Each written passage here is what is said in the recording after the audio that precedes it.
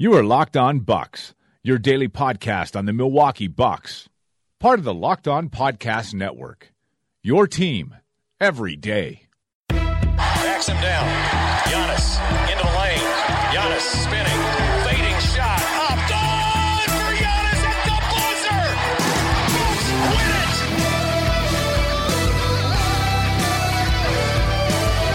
We may be young, but we believe on the future. Bucks win it. We may be young, but we believe on the future. Bucks win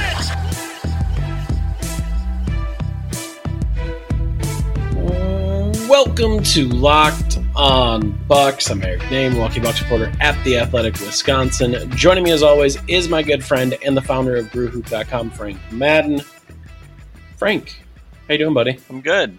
This is our TGIF episode, which unfortunately we are not Friday yet as we record this, but I'm excited for the weekend. I hope you are too. I think we'll get to the massive news of the Bucks using their last roster spot for now on Dragan Bender, the Croatian former number 4 overall pick who spent the last couple of years wandering aimlessly through the desert in Phoenix. We keep thinking maybe there's an end to Bucks news for a while, and then a little thing kind of pops up. But we'll see if this is now the kind of end of it. We thought it'd be a safe time to do a mailbag because we thought we were kind of done with news, but we might be done with the news, but the news is not done with us. I forgot who said it on my timeline. It was someone that's like not from Milwaukee or like Bucks Twitter, but when the Dragan Bender news broke, they were like, do the Bucks just have unlimited roster spots? Like, what happened? How are they still signing? And I did kind of find it funny because I was like, yeah, it does kind of feel like that. Obviously, they signed a couple of guys that were somewhat useful in two ways and still had that last roster spot left. So I thought that was a pretty funny comment because it did. I mean, I think it has felt like that at times this offseason. So with that being said, we're going to get into the mailbag. We have 3 questions here that all would have been interesting to ask last night. They are not interesting to ask anymore, but that's okay. That'll allow us to talk a little bit about Bender. Joshua DeMars had emailed in asking about the idea of J.R. Smith in the final roster spot. Dustin Sontag had asked about Pau Gasol or Zaza Pachulia for that final roster spot. And Eric Sierra asked, isn't Jon Leuer still on the roster making it stand at 15? You guys have discussed waiving/stretching him, but would it make sense to keep him to use as a human trade exception? So we'll start with Eric's question. No, the Bucks have waived him, and to do the things that they needed to do would also have stretched him as well. I don't think John Horst has officially said that on the record. I think that's more assumed than anything. I can't. Well, I don't think it was confirmed. You're talking about whether he was actually stretched or just because basically we can either obviously he was waived. Right. Yeah, I mean officially he has been waived. Like that's in the NBA transaction wire. You can go find it. It was like a couple weeks ago, right? Because they had, as you said, they had to stretch him in order to be able to sign Brook Lopez and George Hill to the contracts that they got. So there was no real way to kind of do what the Bucks have done absent either that or some other move, which obviously there hasn't, Ersan Ilyasova wasn't secretly traded into somebody's cap space, obviously. It had to happen in order to kind of facilitate these other moves. He is gone. I think, again, like, was there some universe where it could have made sense to keep Jon Leuer? And I think it's not unreasonable to talk about, like the human trade exception idea. I mean, sure, as an expiring contract, not exactly a trade exception, obviously. Teams would rather, trade for a trade exception than Jon Leuer at this point, because I don't think anybody wants to carry Jon Leuer and actually have to pay him money and use up a roster spot. But yes. I mean, certainly expiring contracts can be useful in terms of making salaries match if you want to do a bigger trade. And, we'll see. Ersan's kind of the obvious guy in that spot now. But yes, Jon Leuer is gone, kind of, again, due to a lack of other moves. That was the thing that enabled some of the other signings. So he's gone. And interestingly, I think, we'll talk about Bender in a moment. I mean, Certainly with the other moves as well. I mean, there is a pretty big logjam of big men on this roster anyway. So I think especially given what's happened with some of the other moves, I mean, you really don't need John Lure at this point. We'll talk about Dragan Bender. He was obviously a flyer. I'd say that was definitely not a positional need move. What the Bucks did, that was more of a here's a young guy who's interesting and let's take a flyer on him type move. But yes, John Lure fared you well. Your I guess third stay in Wisconsin was a very, very short one. All right, so obviously J.R. Smith was someone that was mentioned, Zaza Pachulia, Pau Gasol, someone that was mentioned. Obviously, Pau went somewhere else as well. But I guess before even getting into Bender and the idea of him as like a low risk kind of flyer, I think one of the things that we've discussed today between just you and I is kind of how the Bucks try to work the backup point guard position. And I know you had mentioned last night that you thought that was definitely something that you were maybe a little bit uncomfortable with, that you wanted, like a different point guard to make sure that the roster had a third point guard. I kind of leaned on the side of, well, that's Frank Mason the third. If you need him, you can use up those 45 days and kind of do that. But if you do use up those 45 days, at some point you're going to need a roster spot to kind of try to go get him. With the Thanasis having 2 years guaranteed, the person that you might have to, kind of end up getting rid of would be Bender. Like that would be the spot that you'd have to go out and do that, because I mean, I don't know what else on the roster you're gonna cut loose. So I guess, what do you think of just kind of the overlap of a bunch of bigs with the addition of Bender, and the fact that your lottery ticket, and again, like it is the odds are very much stacked against Bender being a really solid contributor at this point. But how do you feel about kind of that it's a big that they end up taking a chance on? Yeah, I mean, interestingly, on the same day the Bucks pick up Bender, the Sixers are reportedly going to sign Trey Burke to a 1-year deal. I mean, I historically have not been a huge Trey Burke fan, but he actually was surprisingly solid playing for a bad Knicks team last year. And I would say if you had told me, today, like the Bucks signed Trey Burke, I would have been like, oh, good. That kind of gives you that break in case of emergency point guard at the end of the bench. And again, he can shoot a little bit, has been a little bit better offensively in the last year than I think during his kind of underwhelming NBA tenure to date. So defensively limited for sure, but again, kind of in that Tim Frazier role, which is interesting because I mean, the Bucks only signed Tim Frazier after Brogdon went down last year, so they never carried really Hill, Bledsoe, Brogdon, and Frazier or some other point guard. I mean, they never carried like 4 point guards really last year. But yeah, I'd say having 3 is generally a decent idea. So as you said, I think the de facto assumption here, I guess, is that Frank Mason is going to be that guy. And as we were saying, I don't think Frank Mason is going to play much. But I am curious. We've seen the Bucks in the past. I'm thinking back to the Gary Payton experiment, where they just sort of were like, all right, you know what, you're on a 2-way, but we're just going to basically keep you up with the big club all the time. And it is notable at the start of the year, there will be days that he can just be up that won't count because the G League season starts later. Right. At the beginning of the season, at the end of the season, you're only on the clock when the G League season is happening. So we'll see. I mean, I'm curious, are they going to be really miserly with those Frank Mason days? Are they going to try to only have him with the Bucks when they're actually in having some sort of injury issue at the point? Which again, I mean, George Hill has definitely had his share of injuries the past few years. Eric Bledsoe has, knock on wood, fortunately been quite healthy since coming to Milwaukee, but you never know. So that'll be an interesting thing to watch. I mean, the Bucks are so deep that it seems like kind of a waste to have, again, who knows what happens. A rash of injuries can hit at any time, but I guess my presumption is that they're probably just going to play 2 point guards most nights.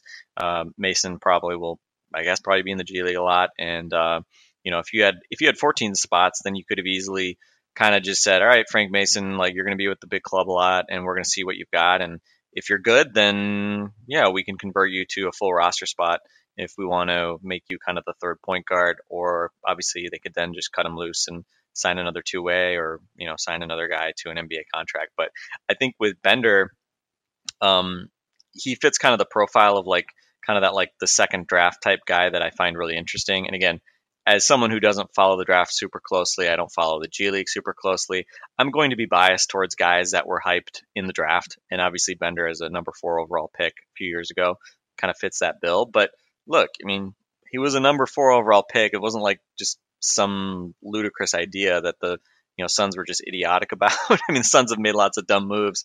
But Bender's, he's 7'1". He's very mobile, definitely has a high skill level offensively. Hasn't necessarily shot at a high level in the NBA. I think he's 32% career. But certainly after his second year, I think a lot of people felt like he was probably coming along pretty nicely, and we're hoping that maybe last year would be a year where he kind of maybe not breaks out, but kind of establishes himself as a real solid NBA rotation guy, and instead kind of just never found his footing with Igor Kokoshkov and that new staff last year. And obviously the same could be said for a lot of guys in Phoenix. They've just been a dumpster fire of high draft picks. When you look at some of the moves, whether it was Alex Len, who, I mean, we saw late in season. I mean, Alex Len suddenly looks like he's actually a pretty interesting NBA player once he went to Atlanta. And Josh Jackson, now the latest top 5 pick that has been kind of just shipped out pretty unceremoniously. So Bender has unfortunately a lot of company in Phoenix as far as lottery picks that have washed out, but we'll see if maybe he can find his footing a little bit. And again, I would say, looking at him again, like I don't think there's really a clear path to him getting any minutes. Like I think someone tweeted, like, are you, am I worried about DJ Wilson losing minutes to Bender? No. I think Dragan Bender is going to have to be like, either everyone's going to have to be, in walking boots and on crutches for him to play, or he's going to actually have to really impress them and actually do stuff. In which case, great. Like that's great. He's on a 2-year minimum deal, partially guaranteed this year. Apparently we're hearing not guaranteed next year.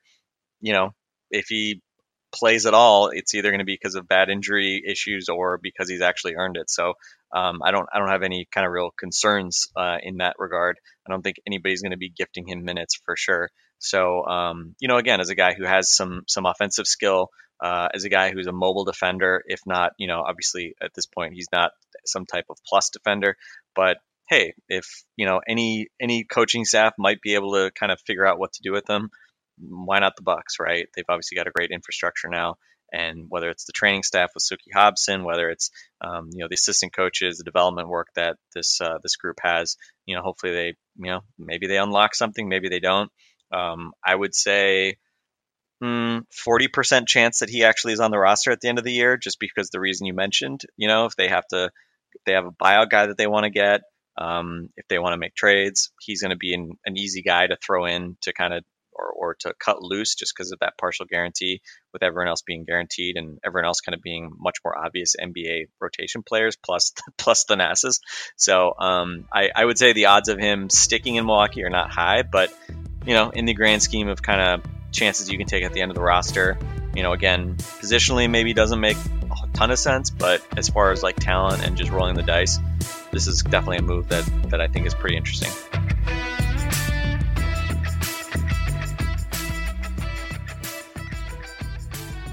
I mean, I think this is like one of those spots where the NASA signing just like continues to look worse, right? Like he's very clearly the 15th spot on your roster, and with the 15th spot on the roster, you would love to be able to cut that person and not have any, adverse reactions, whether that's needing to pay some guaranteed money, whether that's the best player on your team being pissed off that you just cut his brother, like all of those things. So like that, I don't mean to rehash all of the things that we said when the Bucks initially opened up that can of worms, but hey, look at that. That can of worms you opened has worms in it. and there they all are. Like, this is one of those things where it's just like, you want to be able to have flexibility at the end of the roster for a minimal dollar amount for all of these reasons. So you don't have to you can take a shot on someone, and if it doesn't work out, you can cut that person, or you can cut some other person if it maybe is working out, or you do have a little bit of hope and sign someone else to fill the need that you have because of an injury. Like, all that's kind of what we were talking about with, how much that the NASA signing can hurt. And again, just about every Bucks fan who didn't like us criticizing the move, kind of said like, oh, maybe that's just how, you have to do business with Giannis. Well, maybe you don't have to do, you don't have to do that. Like, that's why this can be just a move that, just kind of keeps compounding itself and, being a mistake that can really hurt you.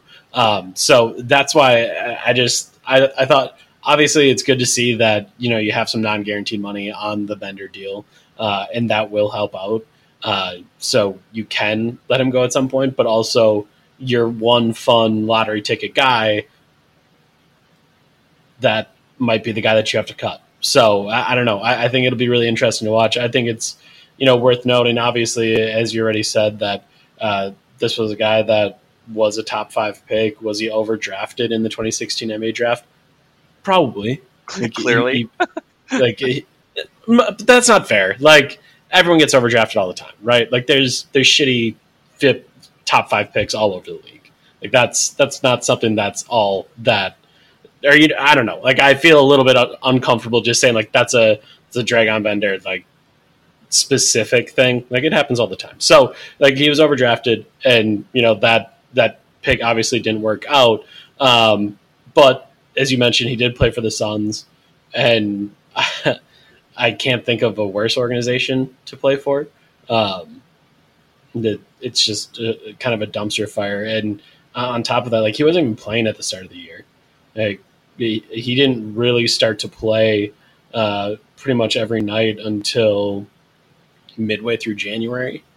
And, it's just kind of strange, like, asset management or all these other things. Like, I understand you have a guy in DeAndre Ayton who you're trying to get a bunch of minutes to, but just to toss out a top 5 pick when you aren't any good, I don't know. It's just a weird thing to kind of see. So we'll see. Maybe he can recoup some of that value here in Milwaukee. Maybe Bud and the staff can make something happen.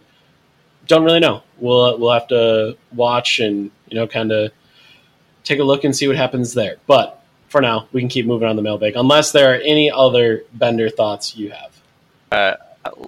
No, move on. We have too many questions to spend more time on Dragon Bender, I think. Wow, you really have some more thoughts, huh? I wasn't ready for that. So many Dragon Bender thoughts. We got all of August though to hit those. All right. So this is pretty rare. Outside of Chris Middleton, I don't know that this has happened on an episode before. We have a section of questions literally named Bledsoe. That's what we got here, is just all Eric Bledsoe questions. And just a whole lot of questions directly and indirectly shitting on Eric Bledsoe. Pretty much, right? Like that's so. I mean, we'll start with this. There's 2 that are pretty much the same question. The first one comes from @rlash on Twitter, and the second one comes from @MikeGenre on Twitter. Is Eric Bledsoe going to finally show up in the postseason this year? Can the Bucks make it to the finals if he doesn't? For me, he's the critical piece. Mike asks, are the Bledsoe playoff struggles solved simply by better 3-point shooting? And, I mean, if there was a simple fix to Eric Bledsoe's postseason struggles, I think Bud and his staff would have found a way to fix it. Like, that's just... I think you're seeing that there is, in some ways, just a mental aspect to this game that makes it really tough, and then on top of it, like, Eric Bledsoe's just not a good 3-point shooter. And I do wonder, if there were different ways to try to get him involved against the Raptors other than sitting him in the corner. Like, we know how much he struggled as a catch and shoot guy, and watching him just sat in the corner with Pascal Siakam on him, I mean, you'd have to guess that that's not going to work.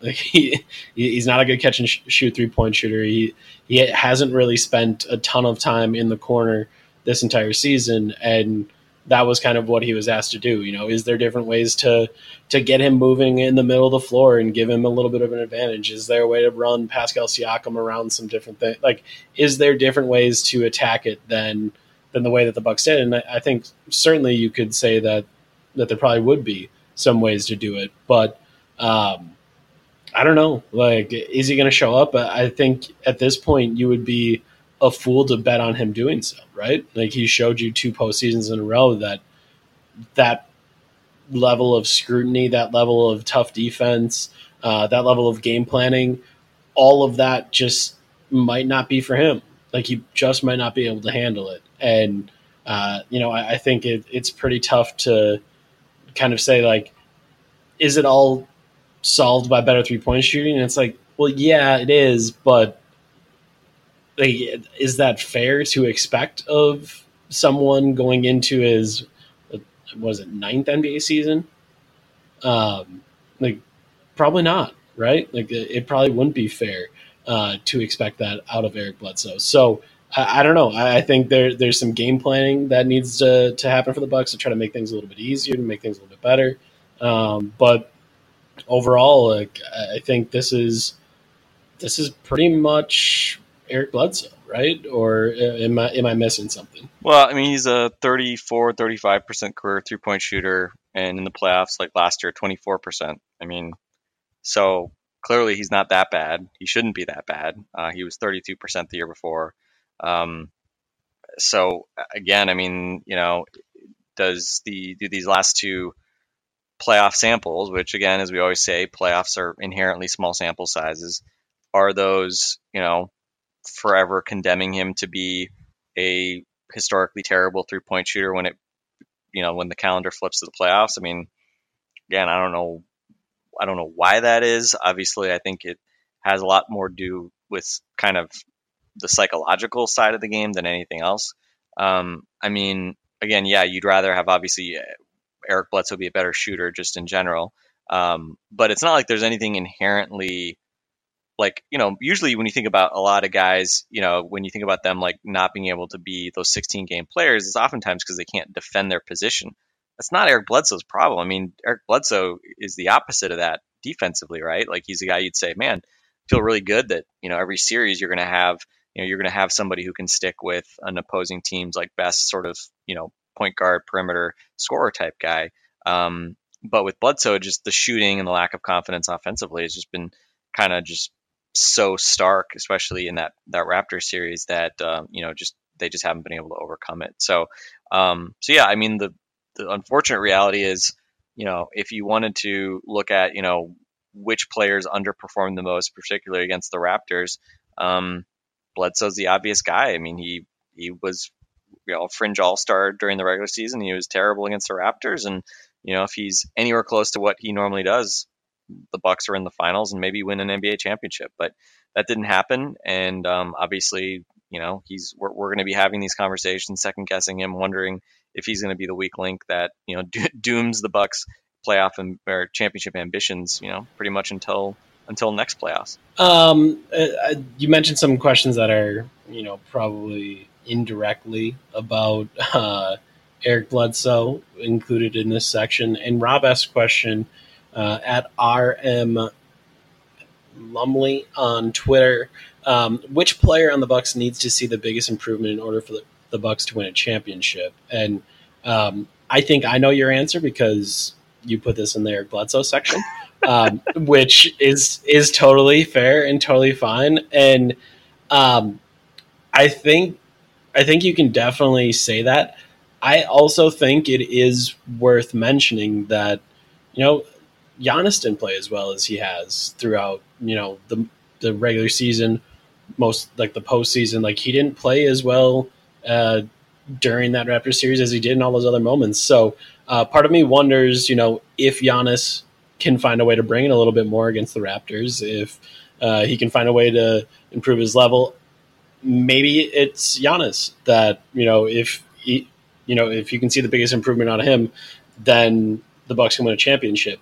Is that unfair to Giannis? Yeah, probably. Is it unfair to keep expecting more and more out of him? Is it unfair to keep asking for him to bail the team out and to ultimately lead them to a championship? But just as the question is asked, part of me kind of wants to say Giannis to be maybe a bit of a contrarian, but I think ultimately you're probably right to put it in this section and say Bledsoe. I mean, at this point, if Giannis is not the best player in any playoff series, it's going to be a big disappointment, right? That's just where the bar is. He's the MVP of the league, and he should only be getting better from here on out. And obviously, the Raptors, with the way that they were able to defend him and send extra bodies at him, the Bucks never really developed a kind of a consistent answer. Giannis never figured out really a good answer for that. So, that's the frustrating part. He can go off and win another regular season MVP this year, and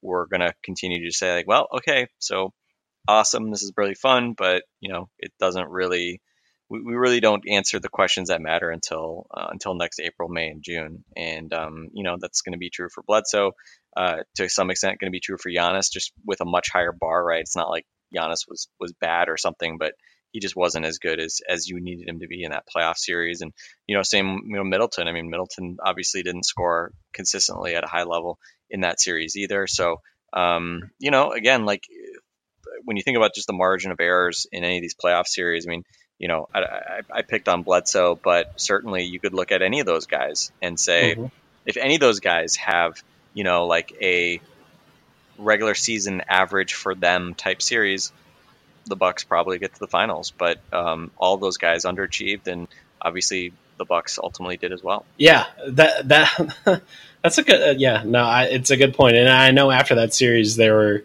a number of Bucks fans, and I shouldn't say there's like Bucks fans, and like when I would do radio hits, it would be people like, oh, God, like if just Middleton was better, just Bledsoe was better, and like I, kept trying to tell people, I was like, yeah, I get it, but also like Giannis is the best player on the team, and he needs to be better. So there really was no shortage of blame to kind of go around. That any of those guys kind of playing to their regular season level kind of takes care of business, which obviously is really frustrating to look back on at this point. Like, really frustrating to know that was the truth, and obviously see the Raptors go and win the NBA Finals in the end. Like, that's pretty tough stuff. So let's move it on to Kai Hedstrom at @life_Kai on Twitter. With the caveat that this team will be a title contender, what do you see the largest remaining hole on the roster as?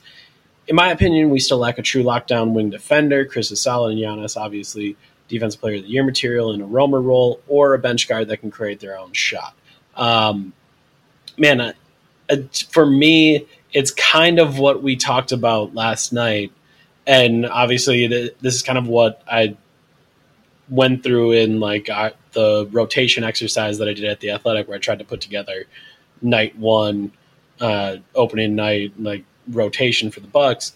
Like, I just think there's a bunch of nice rotation pieces, but I just think that top end talent that left when Malcolm Brogdon left is not there. Like, so for me, like, I keep kind of coming back to there's something more with the top end talent that, whether you think that means an upgrade at point guard and that means you move Eric Bledsoe for a better shooting, like whatever it may mean, like there's just, I think in those kind of point guard, shooting guard spots, a little bit more left to be desired. And that to me is kind of what the largest remaining hole is. And like, it's tough to say that it's a hole because it's not that it's not filled, it's just not filled well enough, if that makes any sense. Like you just don't have that top level talent. I mean, you didn't replace Brogdon's ability to, attack a closeout, be a second side creator, be a guy that creates shots from a second unit without Chris and Giannis being focal points, right? I mean, that's the obvious thing you didn't replace. Yeah. And even with Brogdon last year in that Eastern Conference Finals, you felt like the Bucks just didn't, like, they needed one more guy who could just pull up for three and just bury shots in people's faces, right? So again, obviously, hey, Bradley Beal would be great, but in the kind of more realistic scale of guys that you could potentially acquire without needing to, give up the next decade of draft picks. I mean, I would say some kind of like point guard who can get his own shot a little bit, right? That'd probably be the main thing I'd say. But obviously, with the Bender move, the Bucks obviously decided kind of to go away from that. We'll see if that's something that maybe they have to return to at some point during the season.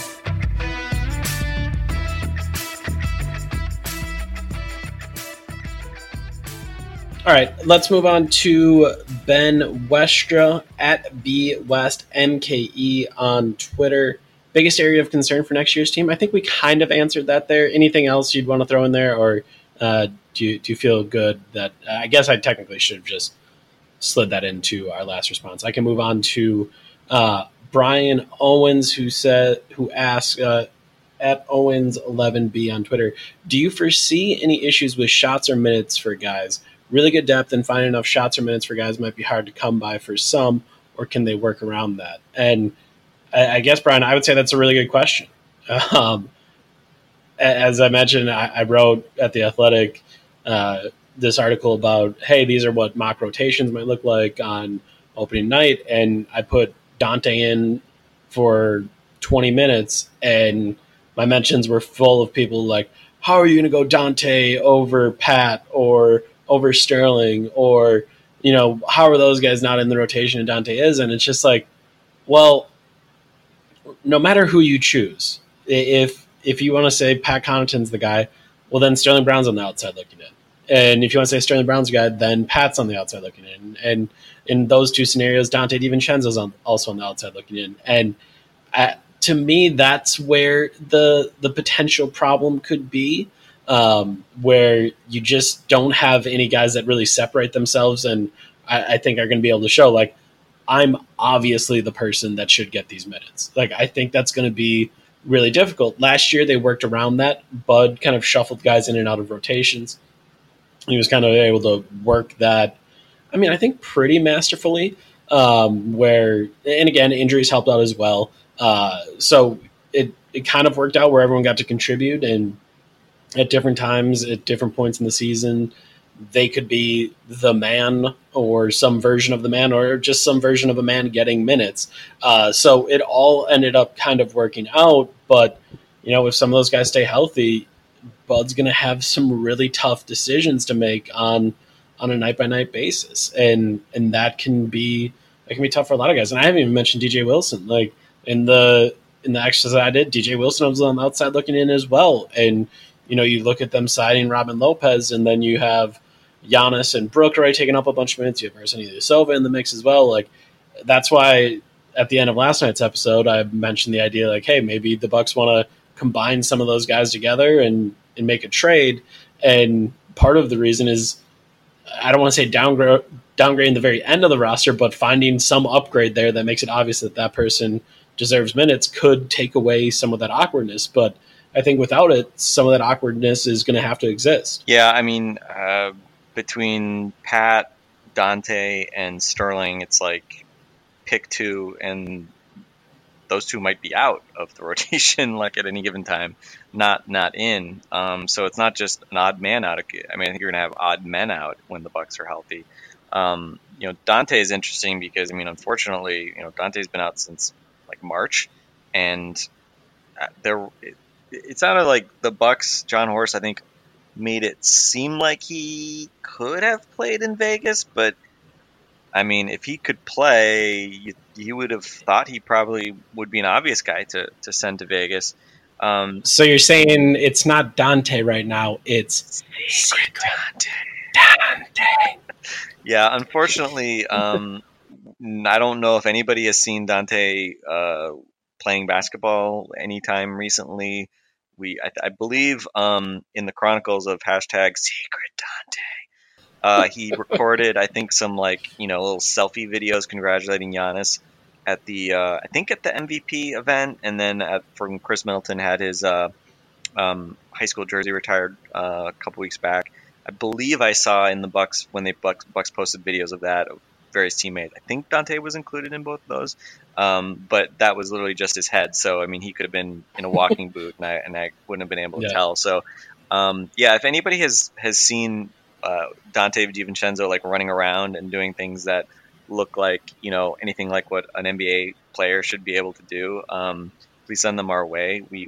I mean, I'm concerned. I actually, as much as I was not really a fan of that pick, I thought we saw interesting things from him last year, and if he could start to knock down threes with any consistency, then I think he becomes really interesting. But again, like a guy who obviously his athleticism and quickness are important to his game, and for him to have these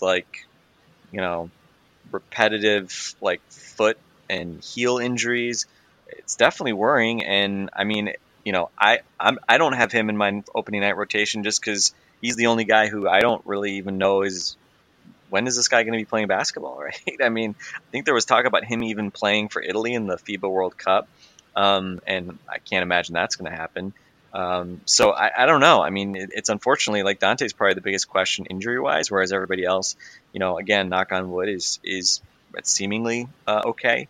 But even so, I think unless the Bucks have a rash of injuries, they're definitely going to have, I think, guys who feel like they should be playing just not playing. I mean, Pat Connaughton just got called up to the damn USA select team for Team USA, which again is not the real team. It's just the team that scrimmages against the FIBA World Cup team, which seems like will feature Chris Middleton and quite possibly Brook Lopez as well. But it's probably says a lot both about Team USA and how few guys are willing to play for them this year that Pat has made the select team. But shout out to Pat for that. He obviously, I think, did a lot of nice things last year. And then the flip side is it says a lot about the Bucks that Pat Connaughton really doesn't have any guarantee on minutes this year after a really nice season last year. So yeah, I think it's definitely a good problem to have in the grand scheme of things. So I think, again, it was a credit to the way Bud managed his roster, his whole roster last year. He managed his depth really well, kept guys motivated and ready to play. And I think again, it's a good problem to have. And I think, again, you just hope that Bud is able to do the same thing this year, because he will definitely have a lot of guys who probably deserve to play on any given night, and he's going to have to make some tough choices probably. At Danny Klinsman asked, how do we match up with the 76ers? We answered that in the first part of the podcast. Should have caught that yesterday. Sorry about that, Danny. But if you want to hear our response, go back to it, and you can catch it there. I want to go to, I think we have 3 or 4 more questions about the young guys on the roster. They're all pretty similar. I'm going to try to kind of group them together, and we can kind of knock those out. First one is from @Kellen_Jonathan, who asks, the Bucks have had a lot of veteran depth. Where does that leave DJ, Sterling, and Dante? For each, do you see them as a future playoff rotation guy, trade bait, or roster filler? Dylan Piccolo @DP_Hoops says, how do you expect Budenholzer to implement the young guys during the regular season with the recent additions of veterans at their positions? Kai asks, any thoughts on if there will be any pressure early or in the season to showcase younger guys? Should an enticing trade target become available at the deadline? And Mike_Lamont asks, is Sterling Brown still on the team after the trade deadline? So, I mean, I think those questions from Kellen, Dylan, Kai, and Mike all kind of get at, I mean, pretty much the same idea. And, as far as how Bud strikes a balance and, who gets minutes and all those different things, I mean, I think it's pretty delicate, because if you want to put together a package at some point, I mean, I think you need to have youngish pieces that are going to mean something. You can just trade the first round pick that you got and throw some players in there or some salary in there in the form of Arsenio de Silva and, hopefully get something. But also you probably want to have a couple young guys that might be interesting for another team to pick up. And, well, if those guys aren't playing, then they don't have a ton of value. and they're just throw-ins rather than something that actually adds value. And I think that's really where this becomes difficult, because you look at all of these young guys, and having veterans is great, but veterans are obviously older, and veterans are also probably not someone that you can lock up for multiple years going forward. So if you kind of give up on, I don't want to say give up, but if you prioritize the veterans over the younger guys, those younger guys are going to have some of their options coming up here at the end of the year. Why would they want to sign back with you? Why would they want to return to a place that, they weren't prioritized, they weren't given an opportunity? And, some of those veterans might also be leaving. And then all of a sudden you're in a spot where you're going to have to re-find some veterans, which is in some ways the life cycle of being a contender, is that you're going to have to always replenish the veterans and always find these guys. And, if Giannis is around and Bud is around and you're still winning games, I think, as we saw this summer, that could be a little bit easier. But it is a question that has to be there about how you manage those guys and how you kind of manage to put them in spots to succeed, or spots to showcase the fact that they might have some value that could be attractive to someone trading for them. Yeah, I mean, I guess the upside of, like, take Sterling, for instance. He's in the last year of his the deal he signed as a rookie second-round pick, the 3-year contract. So he's going to be a restricted free agent next summer.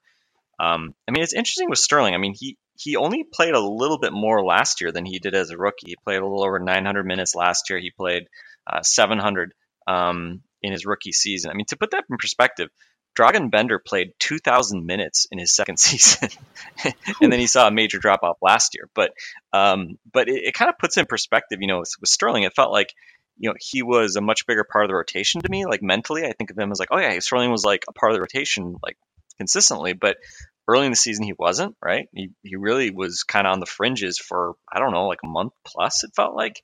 And then he kind of got back into it, and then he had some injuries. And really over the last month, especially when a lot of guys were resting, he kind of, I think, had some very nice moments, but certainly in some games where it was, not a full strength Bucks team that we were seeing. So it's a big season especially for Sterling. DJ will presumably see them pick up his 4th-year team option here before the season starts. So he'll be, essentially has 2 years left before he becomes a restricted free agent. Dante has 3 years left. So less kind of maybe urgency there, although I'm sure those guys obviously want to play. But with Sterling, it's interesting. I mean, if he doesn't play much, would he agitate, Thon Maker style for a change of scenery? I don't know. Or the flip side is, like, that also probably depresses his value as far as free agency goes as well. So, and again, sometimes you hear agents and players kind of complain that, they're being hidden or whatever it might be. Again, I don't think the Bucks and Bud are going to, like, consciously hide Sterling this year just so they can get him on the cheap. But by the same token, I don't think there's anything guaranteed about him being good enough to beat out all those guys consistently every night for minutes. So I wouldn't be surprised at all if he has another season where, even if he's relatively healthy, he plays, maybe he gets 18 minutes a game, but he only plays 50 games like he did last year because of, again, just kind of being in and out of the rotation. I think it's probably a similar story for DJ as far as his opportunities go. If you had to pick between those three guys, like, how would you order it? Like, what would you project in terms of total minutes played? If you had to order DJ, Dante, and Sterling, who would you guess plays the most minutes versus the fewest this year? So the tough part with this is I don't get to assume health. I have one season of watching Dante DiVincenzo, and I don't know how healthy he can be. If I knew that, I would say I would put him at the top of the list. I think with no clear shooting guard, and again, that's probably a little bit offensive to Wesley Matthews Jr. So I will admit that, and maybe he is the clear option, but I do think they want to try to limit his minutes this year and not try to overwork him. I think there'd be a ton of great opportunity for Dante DiVincenzo. I think he would, have a great chance to go out there, especially with some of the creativity he's shown off the dribble, and being on the second side, like that's someone that can really help out some of the bench units and then help out with some of the staggering. Like I think he would fit in the most. So I want to put him first on my list for as far as who gets the most minutes, but there is the secret aspect of all of this. Like I don't know enough about his health. Like I don't know if he's going to be fine. So it kind of puts you in a tough position to say it would be him. After that, I think that's really tough. I think probably Sterling Brown and DJ Wilson last, but it's just so tough to see their avenues. I guess Sterling Brown, maybe it's not as tough. Like there is obviously the possibility that some of those people get injured that are in the kind of group of shooting guards, and you can get some clear opportunity. I just think it's really hard for DJ to find a ton of opportunity on this roster. Like when you look through all of those bigs, like I don't know where it comes from. Like I don't know how he fits in and how they're actually going to get him minutes. So I guess I'm going to go Dante, Sterling, DJ, but that's the best I got. Which way do you think it goes? I don't know. That's why I Steve Von Horned you with that question. I would say I'm very concerned about Dante and just his durability and the injury he's coming off of, and just the lack of transparency. Just kind of worries me, especially with just sort of the lack of indication that he's really even able to be doing stuff right now. And again, hopefully, some of our friends at the Bucks hear my complaints and tweet us some videos or something of Dante doing stuff tomorrow. But absent kind of any real evidence that he's back on track and back to close to 100%. I don't know, because that's the thing. I mean, if he is limited and misses training camp or can't kind of participate full bore in training camp, that's really tough to kind of catch up from, especially as a young player when you've got all these veterans you're competing with and who are pretty well established. So I might say Dante last, just because I could totally see this being kind of a lost season injury wise. And again, maybe I'm just sort of overreacting to the lack of information out there, but we just didn't see much from him last year due to all those injuries. And I think otherwise, yeah, it's tough. I mean, last year, actually, Sterling played 1,000 minutes last year. DJ just a shade under 900. I don't know. It's tough to say. I mean, the thing is, DJ is really only blocked by one guy, and it's possible that you could play both Ersan and DJ, especially if you kind of use Giannis and kind of those as a small forward in jumbo lineups, which we saw somewhat last year from time to time. I think Cleaning Glass had Giannis at small forward like 11% of the time, but they were like awesome when he was at small forward. I think like they're like plus 20 net rating with Giannis at the 3.